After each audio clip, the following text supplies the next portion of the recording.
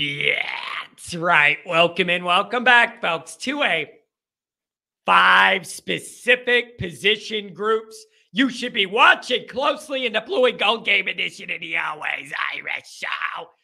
Happy to be here. Happy to have you here. Obviously, the program is on the website known as YouTube. And subscribe if you haven't yet. Give the video a thumbs up. That helps me as well. Notifications on, and you and I both know why. That way you're alerted every time a new episode drops. You don't want to miss it. I know that. Twitter, search bar, Always Irish Rat. Always Irish Inc. Emails, alwaysirishnd@gmail.com. Audio only anywhere you want me. You can get me. Colin line, 312-988-15. You tell Johnny all you've heard and seen. Fighting Irish Wire, doop, boop, boop, boop. You type it in the machine. Information about Notre Dame comes out and then you read it. Okay. So it's finally here. The game, the biggest game week that we're going to have in 5 months. It's here. It's here. Just a friendly reminder. You're all welcome to the Always Irish Blue and Gold tailgate party. I know a lot of the people that have already said they're going to be there. And I'm not trying to build this up and then disappoint people. It's going to be a fun group. It's going to be a lively group. And I don't think that should surprise you that if I end up with 30 or 40 people around that they're more lively, just given kind of the way I operate. You're all invited. And I'll say what I said again. If you're a troll and you don't like me or whatever, special invitation to you. Come say hi, crack a lid, and it'll all be good, okay? Everybody's invited. Stadium lot, 9 to 9:30. Look for a white Always Irish flag. Or look for me waving my arms in the parking lot and dancing and singing and talking to people. Who knows what's going to happen? Not me. But it's going to be fun. All right.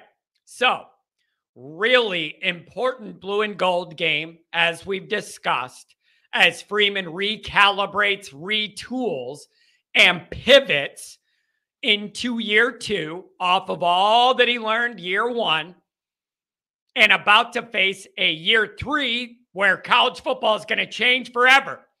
So this is a pivotal year.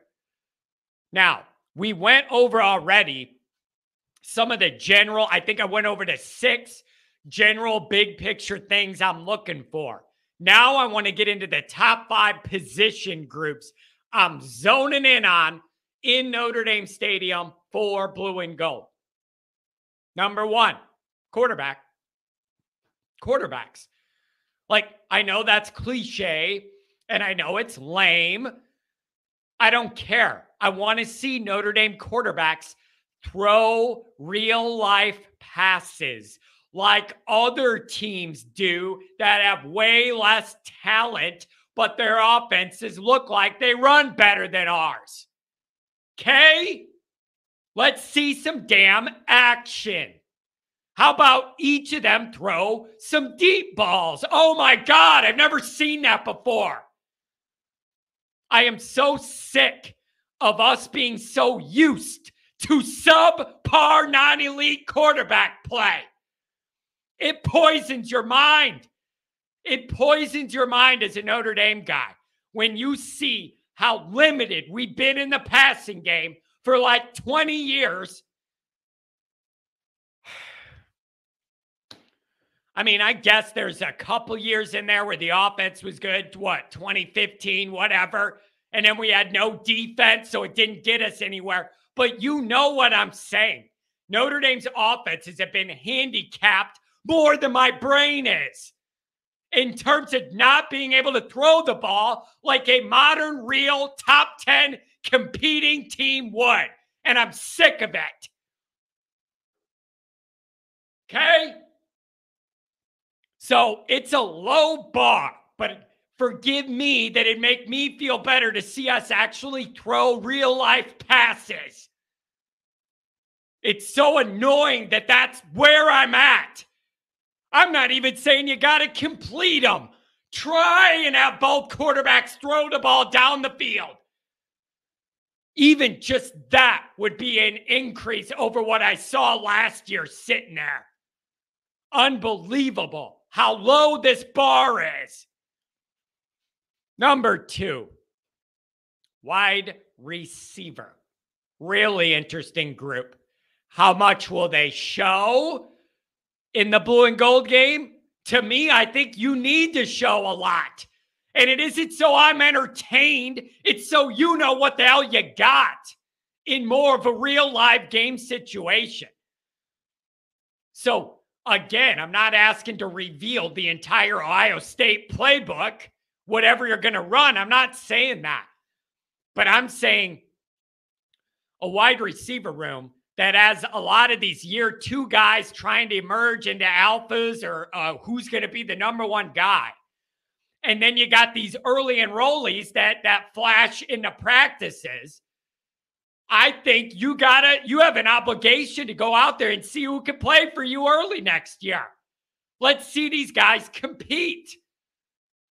Let's see Tyree out there in his new role in space. Let's see if Merriweather can ascend to be a number 1 guy you can rely on. Let me see Rico Flores. Let me see these young guys. So when I say I want to see some action, it isn't just so dumb Johnny feels better in the stands. They got to figure out who can play early. So this live game action is as close as you're going to get. I got to see some action. And again, I'm sorry. I am not going to this game to see Buckner run around in a red jersey, not throw, and get 2-hand touch. That does nothing for anybody. We already know Buckner can run. Let me see the other stuff. Number 3, D-line. What does the rotations look like? Who flashes? Who's making plays? Who's getting penetration? Even with the 2-hand touch red jersey, who's getting through and making that happen? Okay? And on the flip side, who are they making it happen against? Just outside my top 5 position groups was the interior O-line. So if guys are getting that push, I want to see who it's against. O-line didn't make my top 5, but it's number 6, and it's the interior.